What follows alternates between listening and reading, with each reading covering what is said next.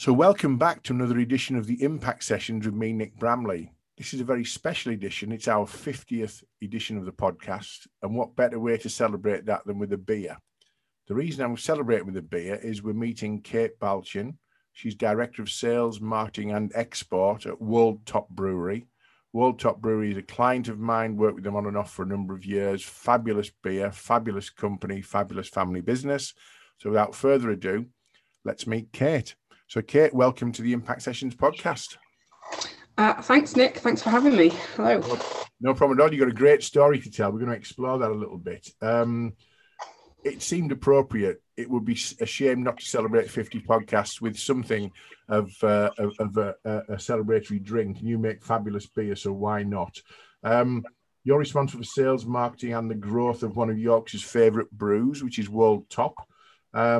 We're about to reopen the likes of hospitality events and even larger scale weddings. So let's discuss the journey and what your diversification has been all about and where we're going now with World Top. So for those who don't know, you are probably the most appropriately named brewery because geographically you sit right on top of the rolling Yorkshire Wolds between Scarborough, Filey and I guess Bridlington really.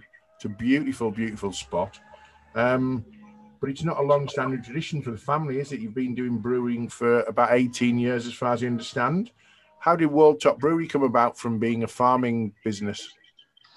Well, yeah, like you say, obviously we're right on top of the Wolds, out near the coast. If we stand on top of the house, we can just about see the sea. But yeah, we've been a farm here since the Second World War. My great-grandfather came over from West Yorkshire as a bit of a change. And basically, yeah, you've been doing some farming, a little bit of arable, a little bit of stock and things. And then when my dad, Tom, came into the business in the late 80s, he started really looking at how we can diversify and kind of come away from the traditional just growing the crops and raising the animals kind of side of things. So he did an awful lot of trial and error stuff, raising Christmas turkeys and free-range eggs, potatoes, peas, all of that stuff. And as it came to the late 1990s and the early 2000s, when farm incomes were really struggling and there was a lot of kind of questions about what was going to happen, I mean, not helped by kind of things like foot and mouth as well, that he started to look at what else we could be doing. And it just so happened that there was a guy in York who set up breweries, and that was his job. He used to work for Sam Smith's and some of the bigger boys, and he kind of was a brewing consultant. And they got chatting about things. And one of the things that we have up here, which not a lot of people know about, is that this area of the country, the Wolds, are absolutely great for growing malting barley. It's all to do with the chalky soil and just the kind of the fact that it's not really suitable for anything else, but malting barley really, really works. So that's why there's a massive, great malting plant there's one at West Napton, and then there's one at just outside of Flamborough, Bridlington way. And basically all the malt comes off all the barley comes off the fields from all these East Yorkshire farms around the Wolds, goes to the maltings, and then it's all shipped up to Scotland to be turned into Scotch whisky. So, it seemed daft that we were sending beer, malting barley off that way and not using it in this area. And having our own water supply on the farm as well kind of meant that we didn't have to think about how we would access the amount of water needed for brewing. It was just all there. And that was kind of the two things that really kicked in the brewing idea. So it was an opportunity, having met somebody in York who sets up breweries, but you were sat on top of all the raw materials you ever needed to make some decent beers then, weren't you? Yeah, exactly. I mean, we struggle with hops. We have tried to grow some hops, but it's just a bit too cold and windy up here. If we could find somewhere nice and sheltered, that would probably be better. But yeah, and also there was, at that time, DEFRA was very much into farm diversification as well. And there were lots of grants available. And the guys at the Yorkshire Agricultural Society and Yorkshire Forward, they could provide quite a lot of help that way as well, which we were very fortunate to be kind of in the right place at the right time for. Good stuff. I mean, 2003, I think, is when you established the first sort of brew coming through on the brewery. Can you remember the ambitions of the brewery at the time? From a diversification, maybe necessity, to where we've now got a brewery. Can you imagine? Can you remember what your dad Tom's ambitions were at the time for taking World Top forward? I mean, I don't know what his initial plans were. I mean, without giving too much away, I was still kind of towards the latter end of school at this point. So not massively involved in the day-to-day side of things. But I know that he's always mentioned and that he's always talked about the fact that the farm gives us our livelihood and it gives us our place to live and it provides us with everything. So everything we do is to try and make sure that that livelihood and that farm and that kind of living can be maintained. And so the brewery is a way of us being able to use the barley that we're growing ourselves without having to be reliant on other people's prices and the volatile corn markets and grain markets. And so that's basically the main ambition was never to be a multi-million-pound winning business that was up for sale and to the highest bidder kind of thing. It was just all about creating a sustainable family business that would secure things for generations to come. Well, I think it's fair to say that you have achieved that and more. We'll explore the journey and where you are to date really a little bit. Microbrewing's become very popular in recent years and there's lots of entrants to the market. People are doing it from back rooms and garden bars and all that kind of thing. You were early into this kind of market before it was particularly saturated. Was it initially just kegs to local pubs, or was there always a facility with things like bottling plants and stuff at the start of the World Top journey? Yeah, so initially, as you say, we were one of the first ones kind of to become a small microbrewery as it was. I think when we started, there was maybe 250 small independent microbreweries in the UK. I mean, I'm not talking about your Marston's and your Heineken and all those guys. But now, and I think now we've just hit 3,000. So, in the last 18 years, there's been a heck of an explosion of companies and businesses. And I think, so initially for us, it was very much knocking on pub doors, ringing them up and saying, I've got some locally brewed beers here. Will you take a couple of casks, put them on, see what you think, and then going back and hopefully they'd liked it and would buy it again. The bottles were small fry at this point. They were, we'd get them for farmers markets. There would be a few farm shops that would stock them. But other than that, it was mainly just the casks out to the pubs. But even then, farm shops weren't particularly flourishing and popular. They seem to, and farmers markets are a relatively newish phenomenon, aren't they? You've been going 18 years. I think farmers markets 18 years ago have been few and far between. Now they're extremely popular. So it's interesting, I guess, to see the starting point was we've got the ability to brew. We can make some really nice beers. We'll take them door to door, and we'll sell them to pubs who are the natural trade for that. It might be worth exploring some of the journey from there to where the brewery is right now in terms of scale and size and capacity, because it's fair to say you're not a microbrewery anymore, is it? I've termed the phrase macro brewery. Is that even a thing? Would you class yourself? You're not a Newcastle. You're not a Heineken, but you're not far off being the next level down from size and that, are you?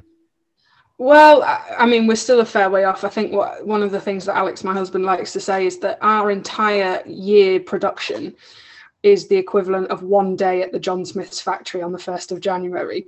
But so we are still fairly small fry. But what I would say is, rather than being a microbrewery, we are more of a small independent than a micro.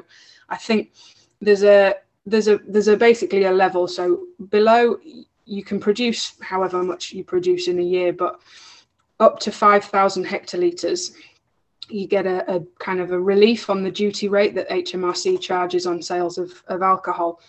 And that is basically what's enabled this huge surge in microbreweries and smaller breweries to kind of come into being, because they can actually start to compete at a level that they can competitively price, because they're not paying all the duty, they're just paying a half rate. We've passed that level now, and we're now on what's known as the sliding scale, which is basically a nice curve that goes all the way up to 10,000 hectolitres 60,000 hectolitres, where you get to have to pay full rate duty no matter what size you are. So there's a bit of Yeah, it's one of the things that's at the moment that we're kind of having to factor in a lot more is this whole kind of, going through that glass ceiling of the 5,000 and kind of working our way up. Yeah. Okay. Yeah. Well, let's explore where you are now in the journey. There has been some high points on the way. I was working with you as you put in a new brewing plant a number of years ago. That's a massive investment. It's also a massive. I remember Alex, your master brewer husband, was all hands to the pump, if you pardon the expression, trying to get that set up and established and things. So there must have been some high points in terms of capacity. What's the scale of the business now in terms of, size of customer base for your kegs and your casks? Not the casks are not kegs, and also your brewing and your bottling and things. It's a significantly different business to what it was in 2003, isn't it? Oh, definitely. Yeah, definitely. I mean, we've still got the local pub market, the ones where we deliver into Scarborough and Bridlington and York and places like that. It is harder to be in those markets now because there is a lot more competition for those pumps, because a pub's only got 2 or 3 hamples that you can put beer on, whereas, a bottle shop has X amount of shelves, so there's a lot more opportunity there.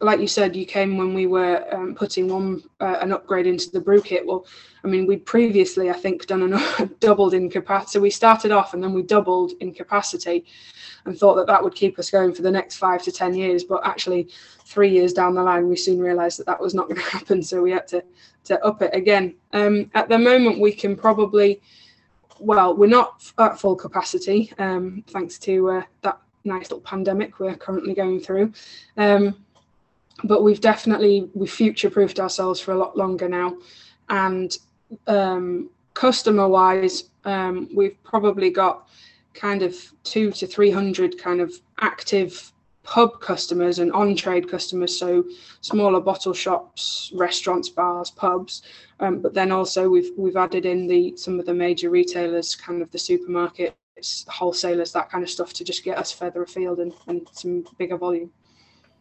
We're going to explore the shelf space bit in a minute, but I'm interested in the taking World Top from the top of the Yorkshire Wolds into other export markets. And I've picked on one, I know from our previous conversations that you're hugely popular in Italy, which is, they've got their own Peronis and all the other things that go with that. How is it in terms of getting shelf space and working on an export level? How do you get to be popular in Italy? Well, it's really interesting. We don't really know why we are so popular in Italy. We're very grateful that we are very popular in Italy. I think it's something to do with the kind of the culture as well.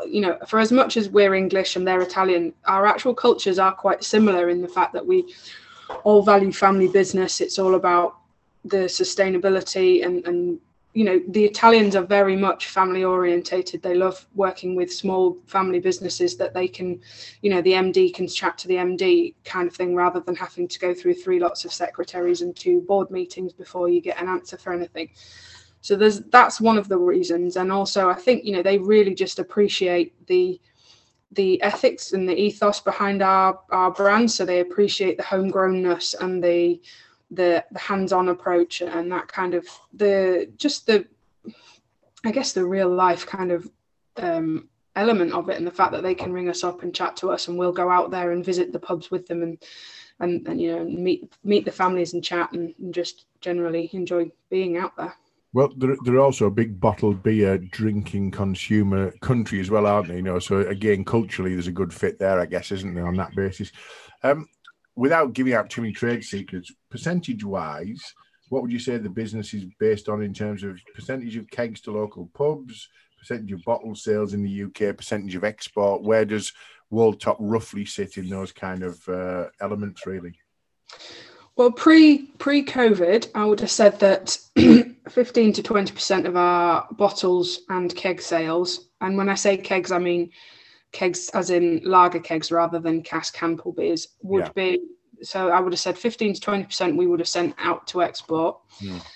And then of the stuff that remains in the UK, I would say there's about a 70-30, 60-40 split between bottles and casks. So bottles is the bigger element of our sales, and then casks are the lower end.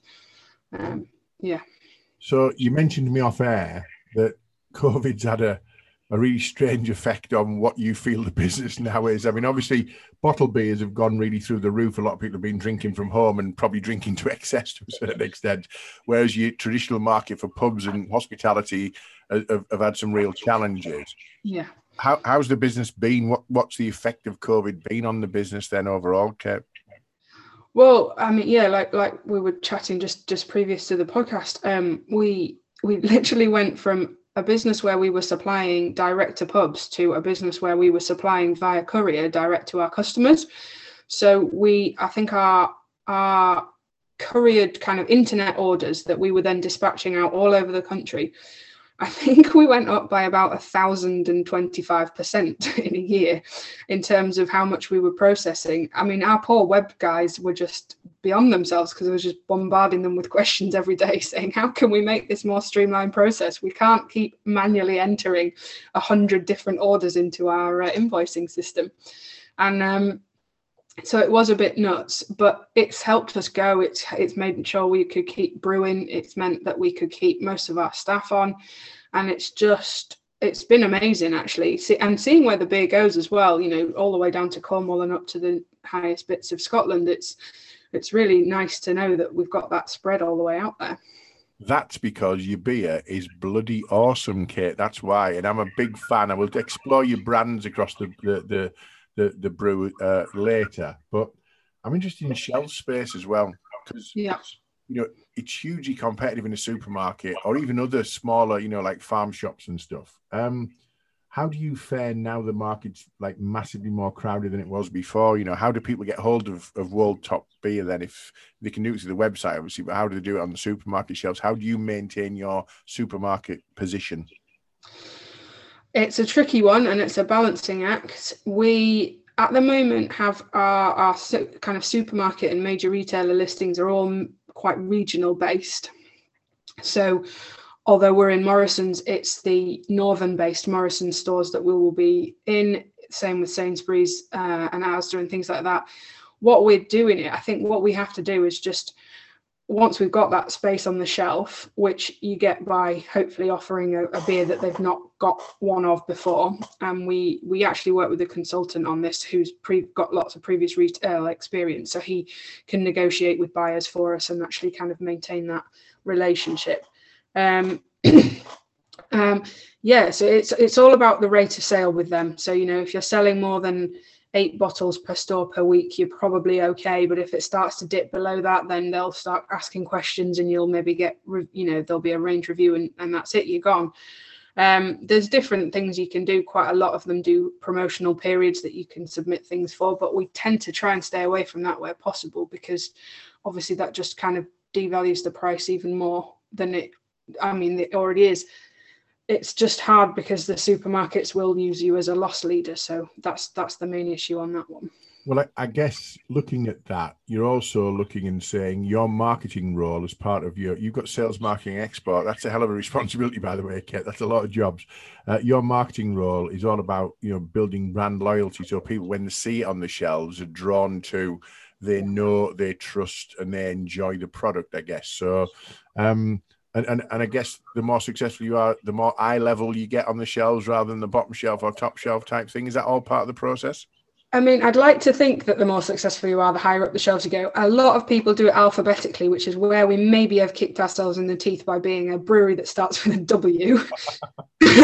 However, the marketing thing is massively key. I mean, I spend quite a lot of my time planning social media, posts, marketing campaigns, looking at PR opportunities, and just getting the brand out there. You know, maybe people go, oh no, not World Top again, but maybe they'll remember it, and actually then they'll see it on the shelf and think, actually, I like that. Or even it's just with the supermarkets and with the online sales, what I think we've found is that a lot of people who've kind of holidayed in Yorkshire on the Yorkshire coast, they'll have tried the beer in a pub or in a local supermarket over here, and then they'll come and search it out again online, which is a really nice kind of way to do that.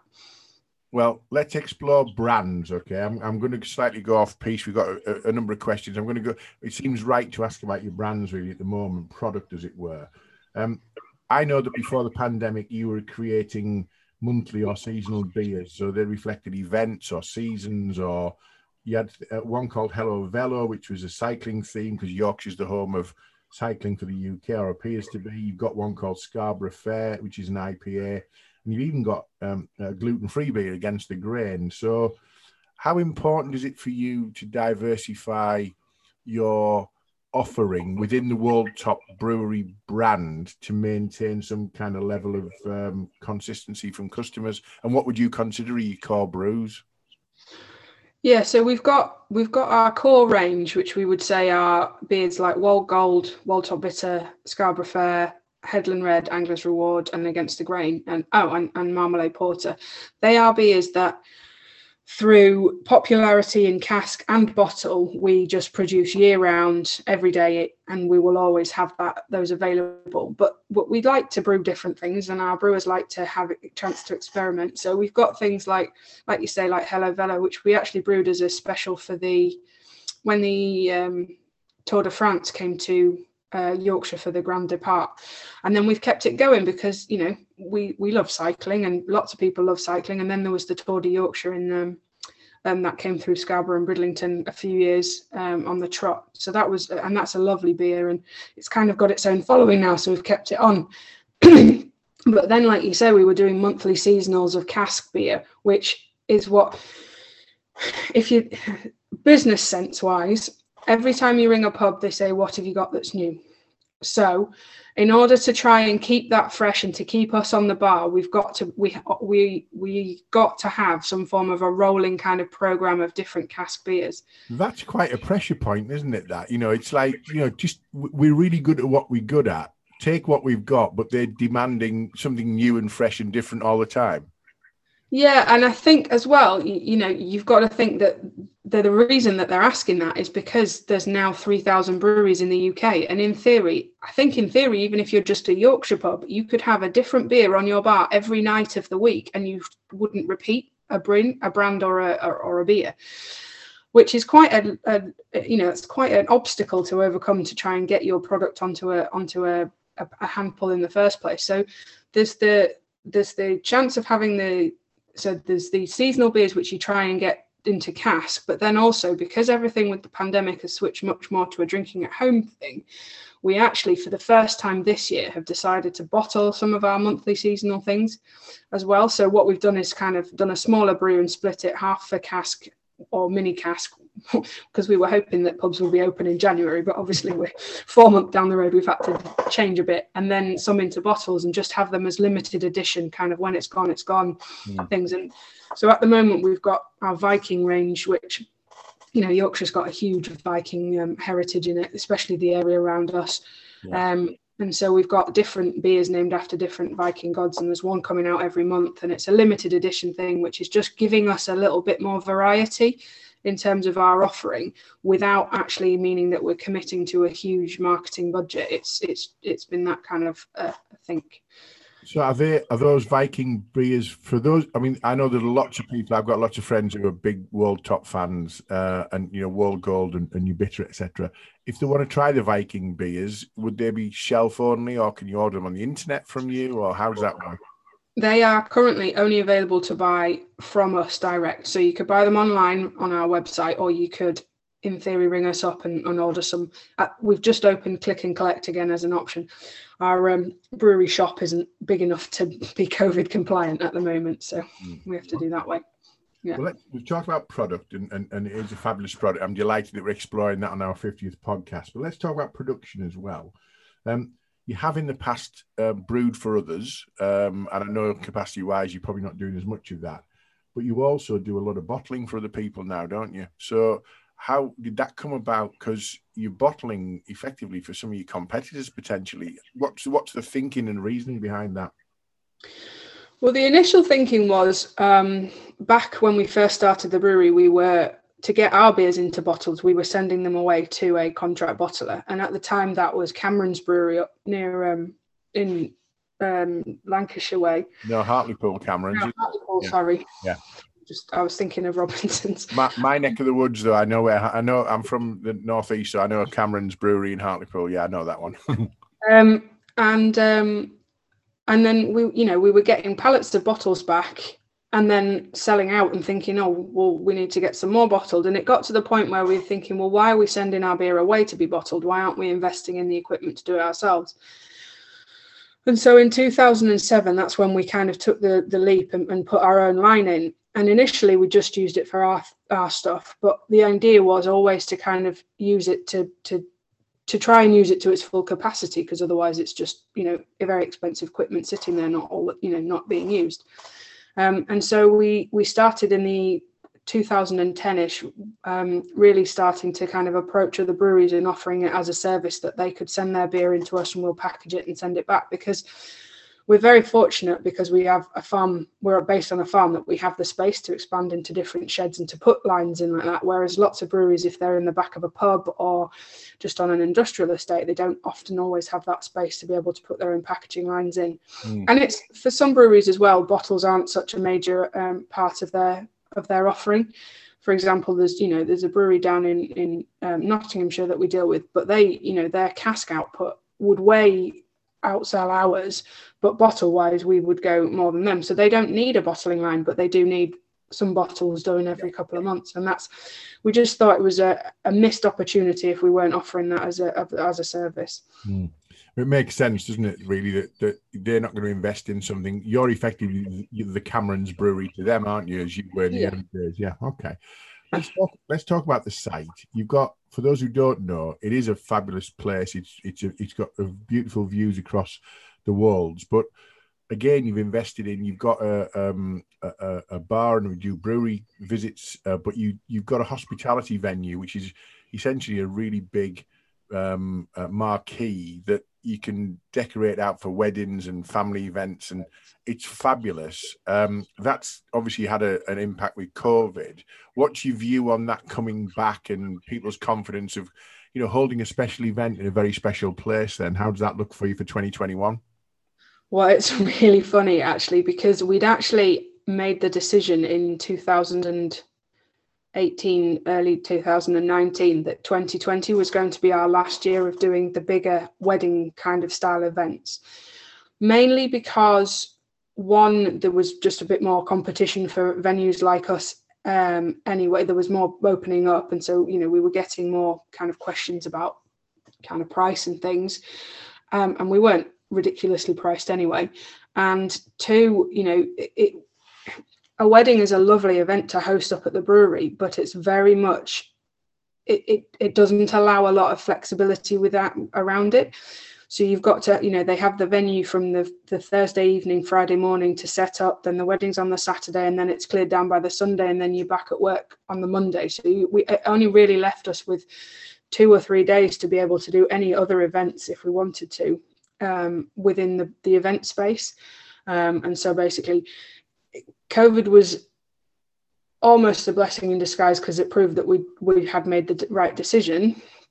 But also it's been very frustrating, because we really wanted to go out on a lovely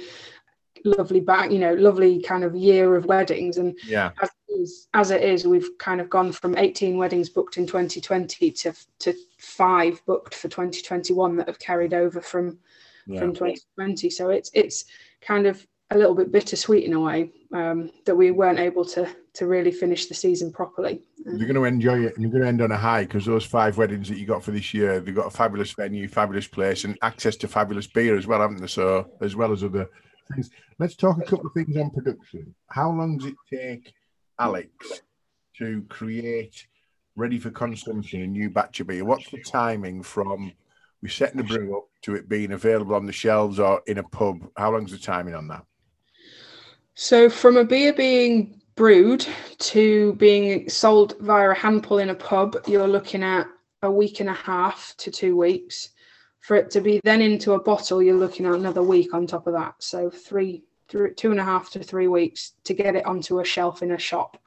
I think many of our listeners will be surprised at how short that time scale is. You sort of get the impression, don't you, that they have to sit for ages and they have to ferment and all that stuff. But so that's why you're able to do the capacity that you can do, because it is shorter than we might anticipate then, yeah?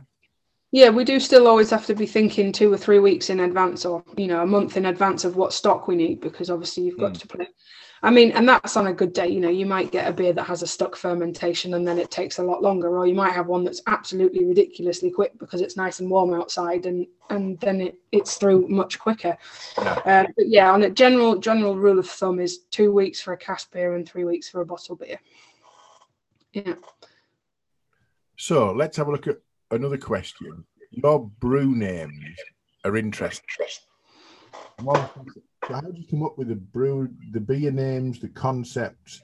Who's involved in the process, and who decides the final name then?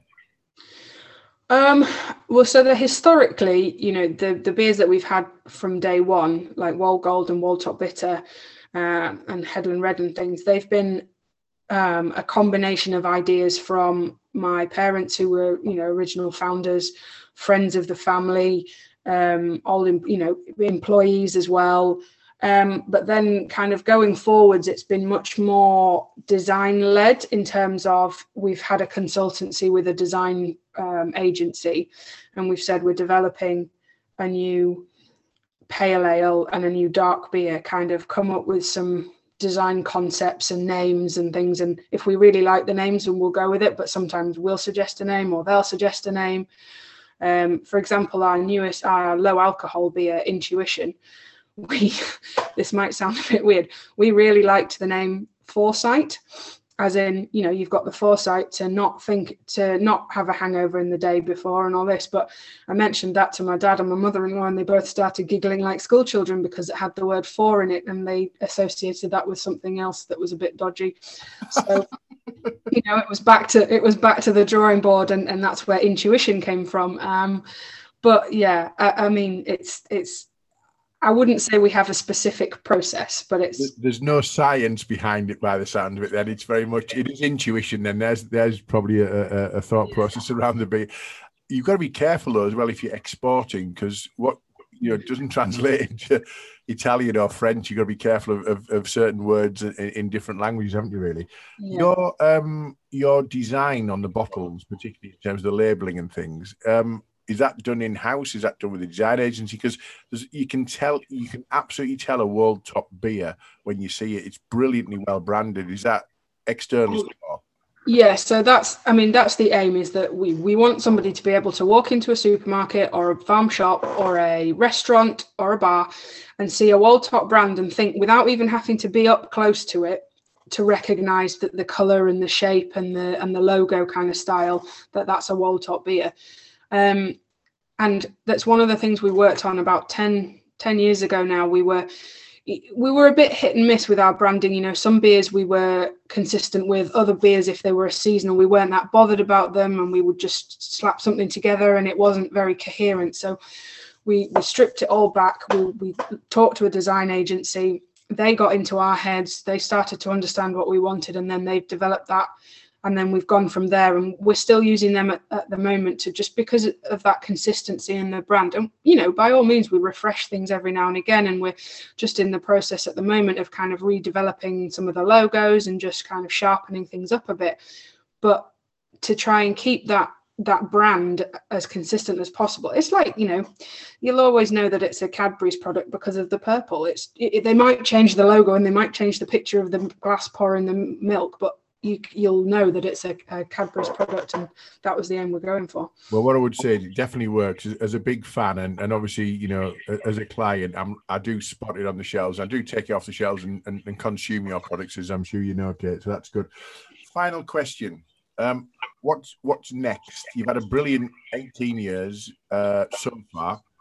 You've coped with COVID in a new way of kind of diversifying again into ways of being successful. What does 2021 look like for you? Well, 2021 is a bit weird. I'm kind of looking more towards 2022 now, if I'm honest. We really want to get people back on site and enjoying the beer, so fresh you can see the brewery tanks kind of thing. So, one of the, the things that with not doing the weddings does mean that we've freed up a lot more time in the summer, so we can do some beer festivals, some live music nights, some kind of, pop-up clubs, that kind of stuff, and trying to kind of really appreciate the environment that we're in and enjoy being here. I don't know if this is a ridiculous idea or not, but we would quite like to, if we can, get some form of a retail outlet of our own in a town or a village or somewhere, nothing major, but somewhere you could go and have a dedicated kind of wall top tap. That would be a really nice kind of option that we could get, and just generally keep selling beer, to be honest. Well, who doesn't like a beer festival? That's the first thing. Yep. And the beer festival associated with some music and a bar, what a fabulous idea. So, and given the diversification and journey you've been on over the last 18 years, who's to say you won't have that village retail shop where it's just full of World Gold and World Top Bitter and all your Headland Reds and things. That'd be a sight to behold, Kate. So listen, Kate, you've been an absolutely fantastic guest. I'm delighted that we've celebrated our 50th podcast with a beer.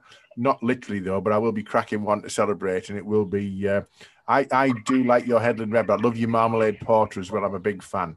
For those who regularly consume the podcast, you know it's available on our YouTube channel. It's also available on Impactus Group's website, and on there you'll be able to see links to iTunes, Spotify, Google Play, Podbean, essentially all your favorite podcast platforms. Kate's details are on this particular slide if you're consuming this by video, but I'll put Kate's contact details and the World Top Brewery website, etc., in the show notes, as it were. But for now, it just remains for me to say thank you, Kate. You've been a fantastic guest. I'm glad to see that the business is going from strength to strength and continues to do so. So thanks again. Thanks a lot, Nick. Thanks very much for having me. See you soon. Thanks.